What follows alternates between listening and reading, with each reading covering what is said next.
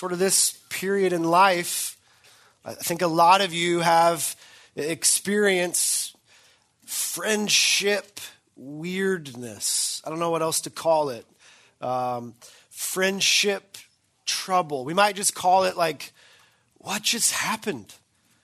You've had that best friend, that person that you thought was just your really, really good friend, and then all of a sudden, you're just not. That time comes, and there's this weirdness, this tension. Anybody have a best friend in here this morning? Not to put you on the spot, but and they would also say that you're their best friend, just to make sure we under. Yeah, if you're a best friend, if you and your best friend are here, we just stand up just for a second, just really quick. I'm not going to make you do anything. You two right here are best friends? Yeah? Best friends? Wow, really? Way more best friends than I thought there were going to be. All right, you can sit down. A lot of best friends in here. We kind of saw it on the stage just a minute ago with those two girls playing rock, paper, scissors. They were just in each other's head. They could do the same rock, both they could do that all day. That's kind of what it's like with that best friend. You just get that person, right? You understand them. You can almost communicate to them without talking. You just get them and they get you. And that's what makes having that best friend so fun. And I hope that doesn't happen to any of our best friends in this room, but it does happen from time to time. You have that close relationship, and then out of nowhere, split skis. All of a sudden, you're just not as close as you used to be. Something changes. No one really knows what happens, but it does, and something's way off, and you're not sure what to do. You're not sure what happened. It's frustrating, and it's sad, and that relationship that once brought you such joy and happiness, that was such a fun friendship for you, is now this source of frustration and hurt. There's a lack of connection. This gap now exists between you where there once wasn't, and there's some distance. Again, joy's turned to frustration. So some of you feel that way.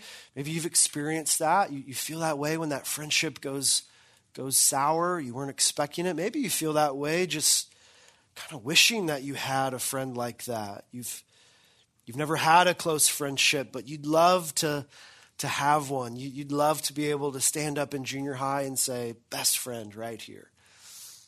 But you don't have that, and that desire to feel connected and that disconnection that you feel from the people that you want to be close to it's making it hard for you to be joyful, making it difficult for you to be happy. So here's the thing. That's not only true in our relationships with one another, our relationships with that best friend person, that distance makes it harder for us to be joyful.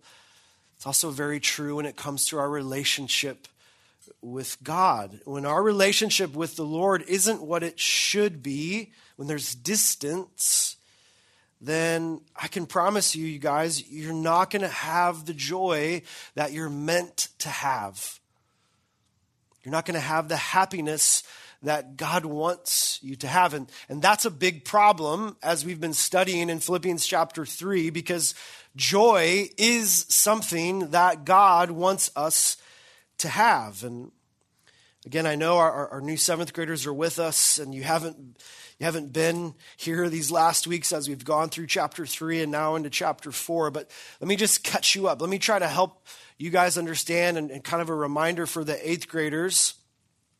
Christians are supposed to be joyful. We're supposed to be happy. We're supposed to be content. We're supposed to be satisfied. But here's the catch. That joy isn't because we're awesome. That joy isn't because our circumstances are great. That joy and that happiness and that contentment comes because of Jesus, because Jesus is awesome, because of what he's done, and because of our relationship with him. If you're truly saved, if you've put your faith in Christ and his death on the cross to pay for your sin, if that's true of you, if you believe that, God loved you so much that he was willing to send his son Jesus to pay your debt. If that's you, then you're a believer. You're a Christian. You believe that Christ came to restore your relationship with God. And if that's you, every Christian, including junior high aged ones, you're called to be happy, to be joyful, to rejoice in the Lord. You'll see that in Philippians 3, verse 1. Paul says, finally, rejoice in the Lord. He says it again in chapter 4, verse 4. Actually, there he says it twice. Listen, without Christ, here's the point. Everyone who's ever lived, everyone who's ever existed has had an impossible time trying to find a joy and a happiness and a contentment that actually lasts. Without Christ, they just keep chasing stuff, looking for stuff, try to give them that joy. And maybe they have it for a few minutes or maybe a few days or a few months, but eventually it goes, it fades. And so Paul's talking about the joy, bless you, Paul's talking about the joy that we're supposed to have in Christ. And this joy is one that we can have, and it's not dependent on our circumstances. It doesn't matter if we're having a good day or a bad day, if everything's going right or horrible, we can rejoice because of the Lord, because our relationship with Christ is what it should be.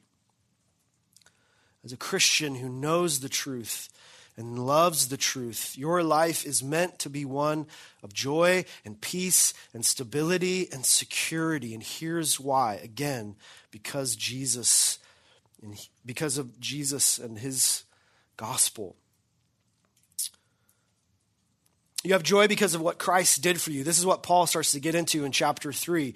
Actually, verse 3, Paul says he doesn't have confidence in himself. He only has confidence in Christ, confidence in what Jesus has done for him. And in fact, the stuff that Paul might say is something that God would like, something that might earn him favor with God. He says that stuff's about as valuable as the contents of a garbage can. He's not putting like stock in that stuff. It's not about what he's doing. Look at verse 7. He says, whatever gain I had, I counted as loss for the sake of Christ. Indeed, I count everything as loss because of the surpassing worth of knowing Christ Jesus, my Lord. So we learn from Paul why he's instructing these believers to have such joy in the Lord. And we get to say the same thing if we're a Christian. We have joy because we can say we know Christ. And get this, we know him as Lord. We have joy because we're saved. We have joy because Jesus is our Lord and Jesus is our Savior. That's massive. So the Christian's joy, again, it's not about circumstances. It's about our standing before God. And because of that, our joy is to be permanent and fixed because our salvation's that way. Our salvation is permanent and fixed. So through Paul's letter, we know that God has to tell Christians to fight for this kind of joy. As believers, we have to guard our joy because there are numerous things that are constantly attacking it. So many things that are trying to mute that joy. And what would that be? Well, first 11 verses of chapter 3, anything that diminishes Christ, anything that makes you bigger and better and greater and makes Christ just diminished. Anything that makes you doubt his power to save. Anything that makes you say, yeah, Jesus is great, but I got to help a little bit here too in my salvation. Paul warned about that in those first 11 verses, trying to help the Philippians and us understand, no, Jesus is enough. You don't need anything else besides his gospel. His power is enough to save you. His power is enough to help you grow in your faith. His power is enough to keep you to the day that you meet him face to face. You don't need anything else. And that's an amazing truth. And that truth alone gives us joy. And you can see how if we don't think right about that, how our joy might start to be dependent on us.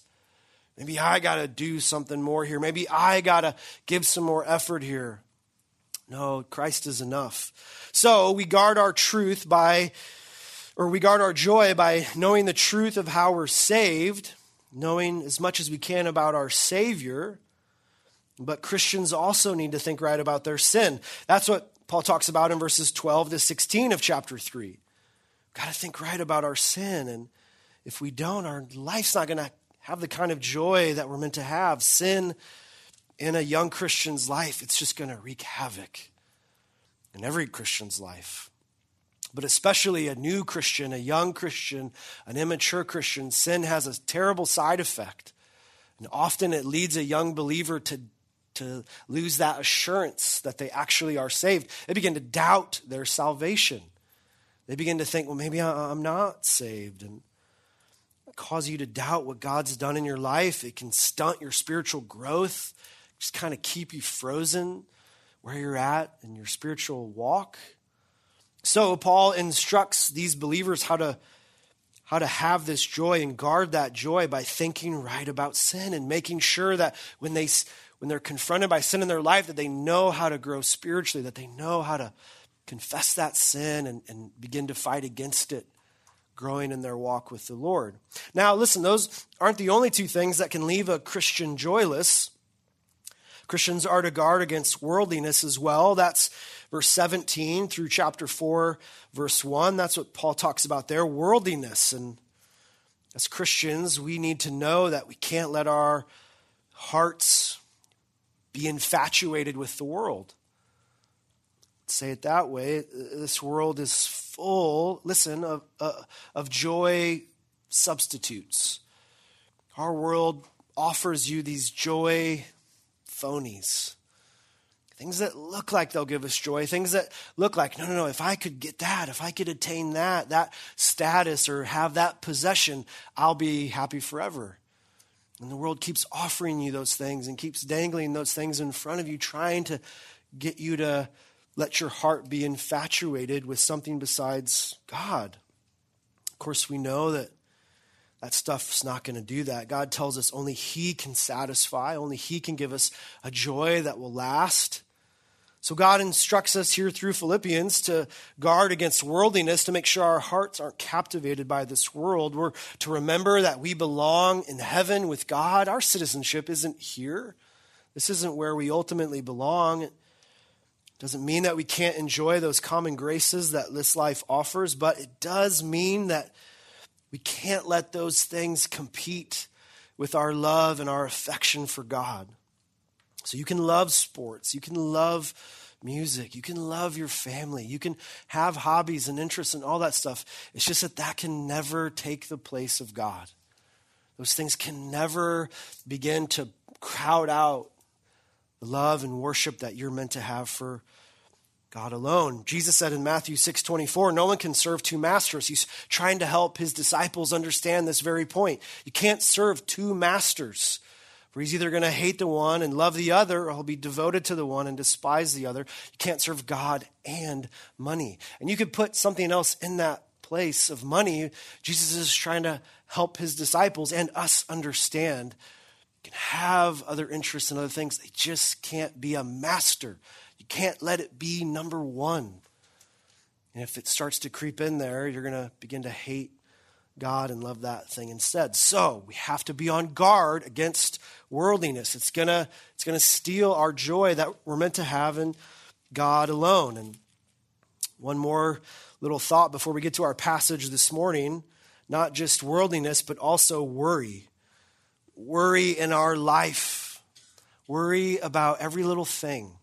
Anxiety about the future, tomorrow, the events, the test, the thing. Whatever it is, that worry, that anxiety, even as a Christian, we can't let our hearts be dominated by those things. And Paul's saying, listen, if you do, it's a guaranteed way to not have the joy that you're meant to have. That's why he says that again in chapter 4, verse 4. He's saying, don't forget what this is about. Rejoice in the Lord. You don't need to worry. Rejoice. I say again, you don't need to be anxious about that stuff. Your God, your Savior is in control. So rather than worry, he instructs the Philippians to just pray about everything. Make sure their relationships with each other are right, and make sure their relationship with God is as it should be. Pray about everything. And then this great promise that our hearts will be guarded by God's peace. So I know all that's a lot, but here's the thing. All of that it's building to our 2 verses this morning. All of this is connected to our text this morning, verses 8 and 9. Christians are to rejoice in the Lord. And there are numerous things Paul's trying to help us see that can steal that joy, that can diminish the joy that we should have if we're truly saved. Paul has just one more for us. In fact, it's really his summary. It's his finale, if you will, this grand finale. Most of us know that the loss of joy that comes when our relationship with someone else grows distant. Most of us have experienced that to some degree. The loss of joy when there's distance in my relationship. But there's also an absence of joy when we're distant from God. And that's the joy that Paul's so worried about in our lives. New believers can feel this way, and believers who've been saved for decades can also feel like that sometimes, that God is distant. Where is God? You begin to question that and think that. It's a big problem when you feel distant from God, and I believe Paul saves his best for last here. Nothing will rob you of joy quicker than when you feel distant from God, and maybe that's how you're feeling this morning. Maybe you're thinking that, God, you feel distant. Maybe you're just wondering, is it you? Like, did you do something wrong? Is it God? Is he mad at you? What's happening? What's going on? So what do we do when we feel that way? How does a 13-year-old Christian respond when they feel distant from God and they want to get back the joy that they're losing? Well, that question, that's the very question Paul wants to answer in our text this morning. So our big idea, and that was a long introduction, we'll go faster, but I wanted to help you see all that. Our big idea for us this morning is really this: thinking right and living accordingly will keep you close to God. Actually, I changed it. Yeah, a Christian's joy will be much greater when God is close. Christian's joy will be much greater when God is close.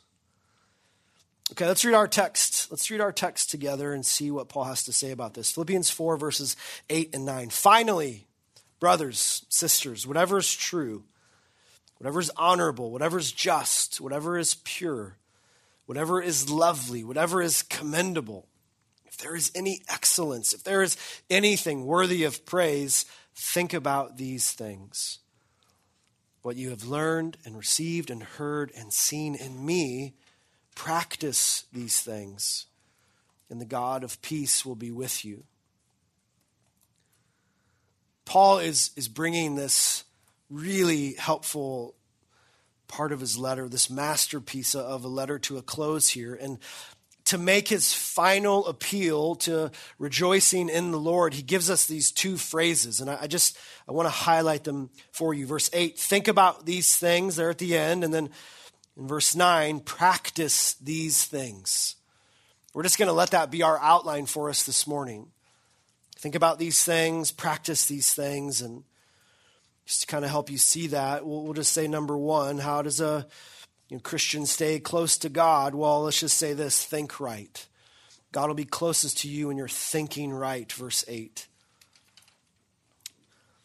Again, Paul says, finally, brothers, whatever's true, honorable, just, pure, lovely, commendable, anything excellent, anything worthy of praise, all that stuff, he just says, you need to think about this stuff. You need to think about these things. What's Paul getting at? It's this: Christians are to fill their minds with the right stuff, okay? It matters. We can't just think about whatever we want. That's really dangerous.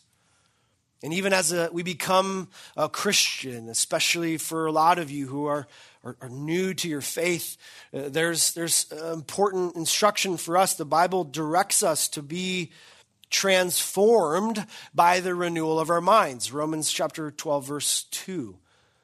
We grow by starting to change the way that we think, the stuff that we think about. God even tells us in his word in Colossians chapter 3, verse 2, to set our minds, to fix our minds, the stuff that we think about, to fix it on things above. So here in verse 8 of Philippians 4, I think Paul is just specifically telling us what to think about. What is it to think about things above? Here's the list. Here's a great grid to think through. Here's a perfect filter, if you will, or like a strainer of what to think through. You guys know what a strainer is? Everybody made mac and cheese? Anybody, you've done that? Just raise a hand if you've made mac and cheese. I just got to make sure you guys have good parents. Strainer, you've made it. The noodles, the boiling water. You do the 7.5 minutes. It's done. You're starving. But you got to get that water out of there. So you throw it through the strainer. The strainer lets the water pass right through. Same thing with a filter. Just getting rid of the stuff that we don't want. That's exactly what this list is for us. It's a strainer, a filter for the way that we think. Yeah? We need to let our thoughts run through this strainer here in verse 8. If whatever we're going to think about runs through this grid, then notice what won't stick. Anything that's not true, it's going to go. Anything that's not honorable, anything that's unjust or impure or unlovely or disgraceful or mediocre, unexceptional, anything that's not worthy of praise, all that stuff's just going to pass right through. We're not going to think about those things.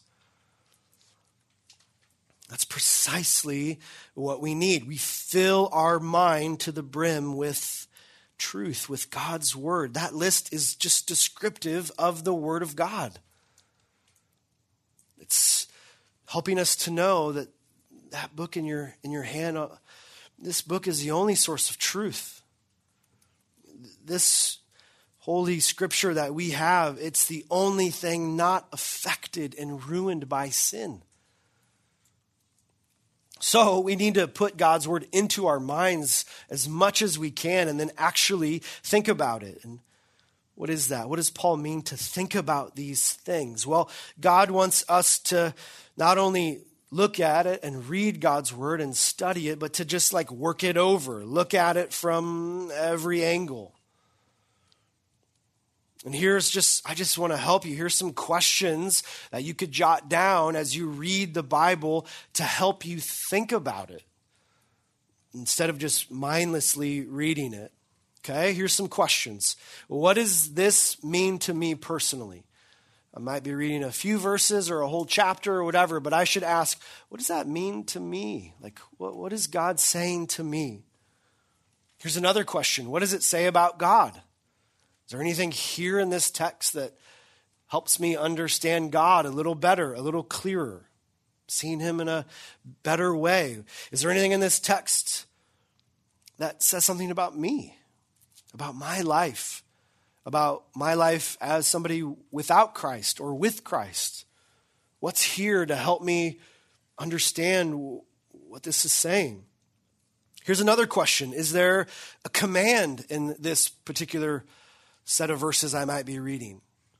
Something that I'm supposed to obey? Is there instruction, a principle for me to put into my life? Is there something that helps me live honorably or just, helps me avoid sin? That's all kind of one thing. Is there a command? We need to think about how to put that truth into practice. So ask yourself, as you're reading this and thinking about this, what would it look like if I did what God's word was asking me to do here? How would my life change? What would need to change? What warnings are there for me, and what would happen if I just ignored them? What would be the consequences if I just took this page and right out of my Bible? I'm not going to do that. It's a great way for you to think about and try to understand what's here. Is it changing the way you think about God? Is it changing the way you think about yourself?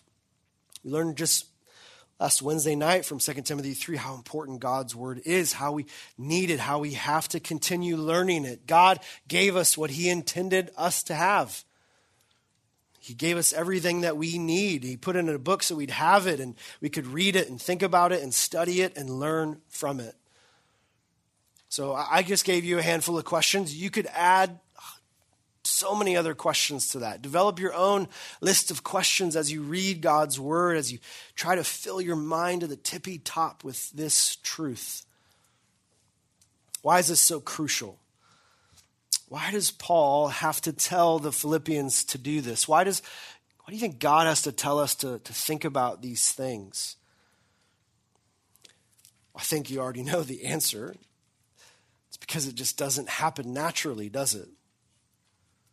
We have to be told to do this because we're just not going to normally choose to think about this.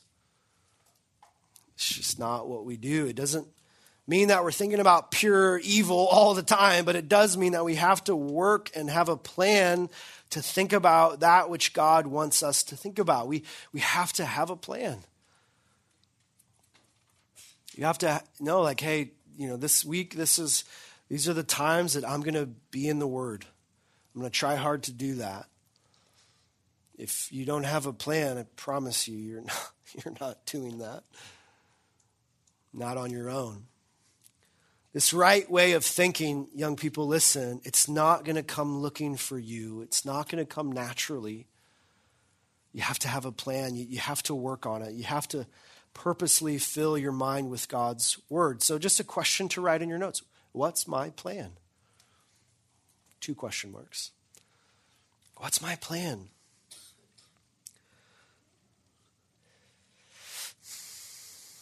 God wants us to think about these things. He wants us to think about truth. And here's the thing. He wants us to think right. He also wants us, number 2, to live right. Verse 9. This is the practice these things. This is the live accordingly part. Look at verse 9. He says, what you have learned and received and heard and seen in me, practice these things. So the Philippians had learned and received from Paul some pretty incredible, pretty insightful direction already. He instructed them in the truth of the gospel for sure. He instructed them on what it is to be a Christian. Hey, this is how you live as a Christian. He gave them some awesome instruction on how to live like that. His letter is just a reminder of so much of what he had already taught them in person.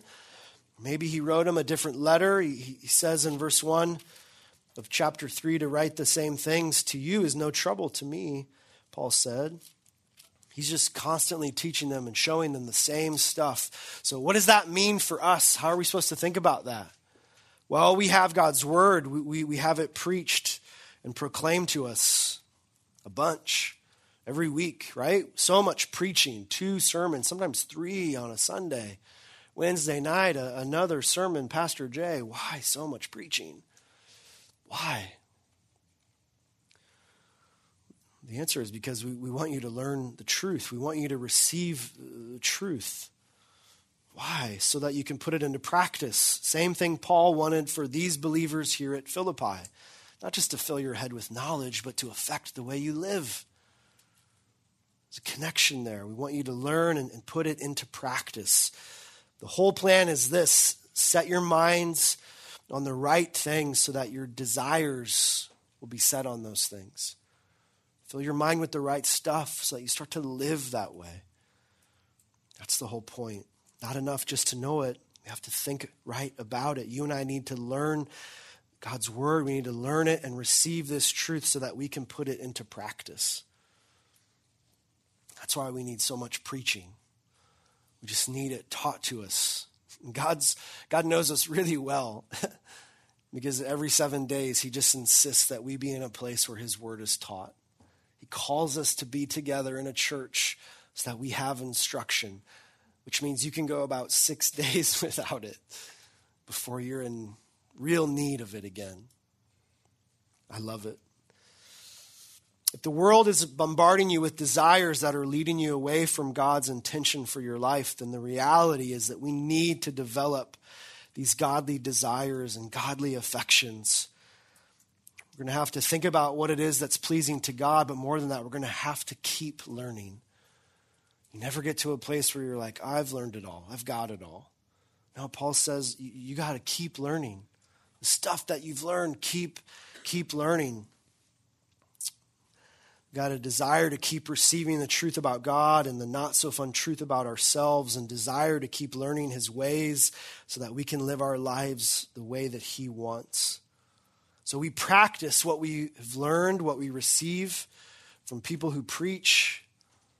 It's so helpful for our lives. But verse 9 tells us that we also should put into practice what we have heard and what we have seen. And that's kind of a repeat point for Paul, but here's the whole thing. Living right's easier when we have an example in front of us. We have the right people to follow, and we follow them in the right direction. That's really important for the Christian life. That's why God puts you not only in a church where there's plenty of people to follow. We have our ministry like this where there's so many leaders who are trying to help you follow in the right direction. God gives you pastors. Some of you in God's kindness come from a Christian home. God's given you godly parents to follow. What a blessing, what a gift that is, that you know who to follow and to follow in the right direction.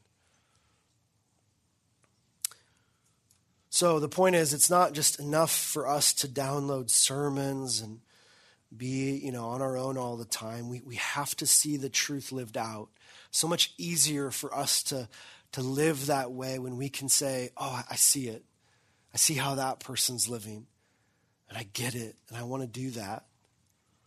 I want to follow them. So we need discipleship. We need spiritual leadership. We need pastors. We need mentors.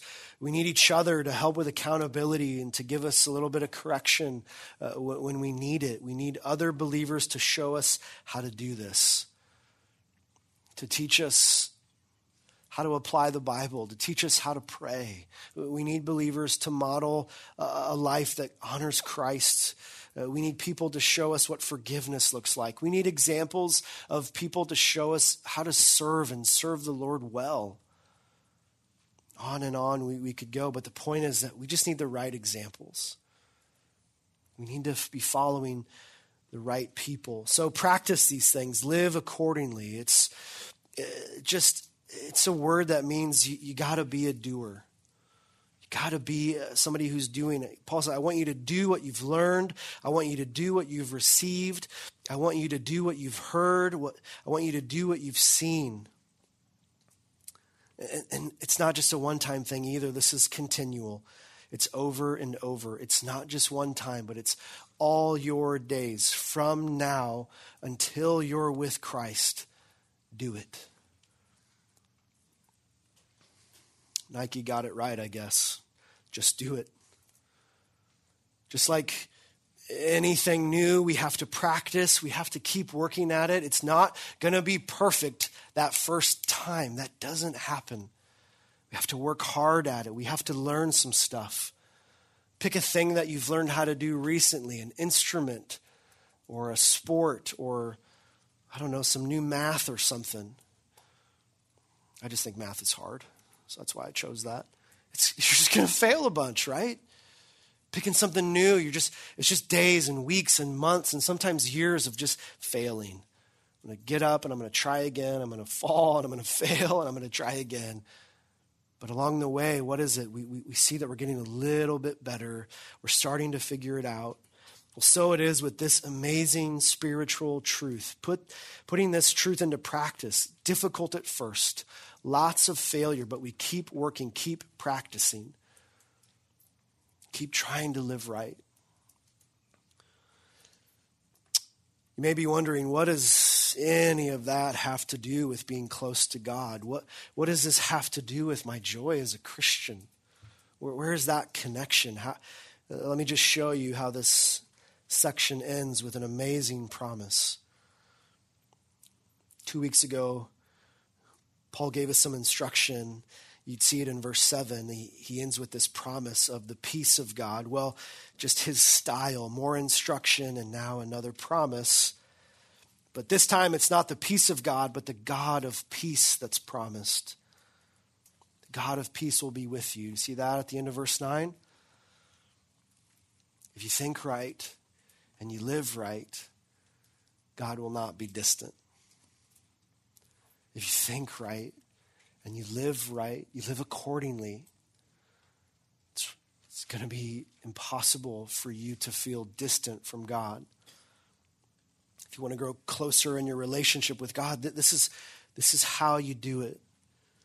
If you want to guard the joy that you're meant to have as a believer, then you think about these things and you practice these things right here. And if you'll do that, the God of peace will be with you. He'll be near you. Just like James says, submit yourselves to God, draw near to him, and he'll draw near to you. Junior hires, there's just no better way to draw near to God than this. There it is, short and sweet. No better way for you to feel close and connected to God than by thinking about his truth, living accordingly. Let me just remind you, too, that relationship has to exist in the first place. What we're talking about this morning, that's not the gospel. That's what to do after salvation. If you're not saved, it's the God of peace that you are so desperately in need of. It's the God of peace that you need to call out to for salvation this morning. Isaiah 9:6, I'll end with this, says, "For to us a child is born, to us a son is given. The government shall be upon his shoulder, and his name shall be called Wonderful, Counselor, Mighty God, Everlasting Father, Prince of Peace." This is Jesus. He's the God of peace. He's the one come to give your life peace and joy, to bring a peace back to a relationship that's broken by sin. That's our God of peace. And that's the peace that's available today. You don't have to stay distant with God. My prayer is that you would call out to him even today for salvation and restore that relationship. The Bible says all who call upon the name of the Lord will be saved, and I'm praying that you will. Father, thank you for our time this morning in your word, God. What a great series it's been here in Philippians. We're thankful for the lessons we've learned about the joy that you give, that only you give. God, if we are believers, I just would pray that you'd help us not only to see how we need to guard our lives for this joy, God, to insist on the joy that we're supposed to have, to protect ourselves from those things that would steal our joy. But God, I'm also going to pray that you'd help us to demonstrate that joy better than we do. That we would showcase to other people who don't know you how great it is to be a Christian. The joy that we have in our lives that doesn't fluctuate when we're having a bad day, but the joy that we have that's secure because of you. Father, thank you for this morning. I pray for us as we head to second hour as well, God, that you keep us, that you teach us, Lord, and continue to write your truth on our hearts. Pray in Christ's name. Amen.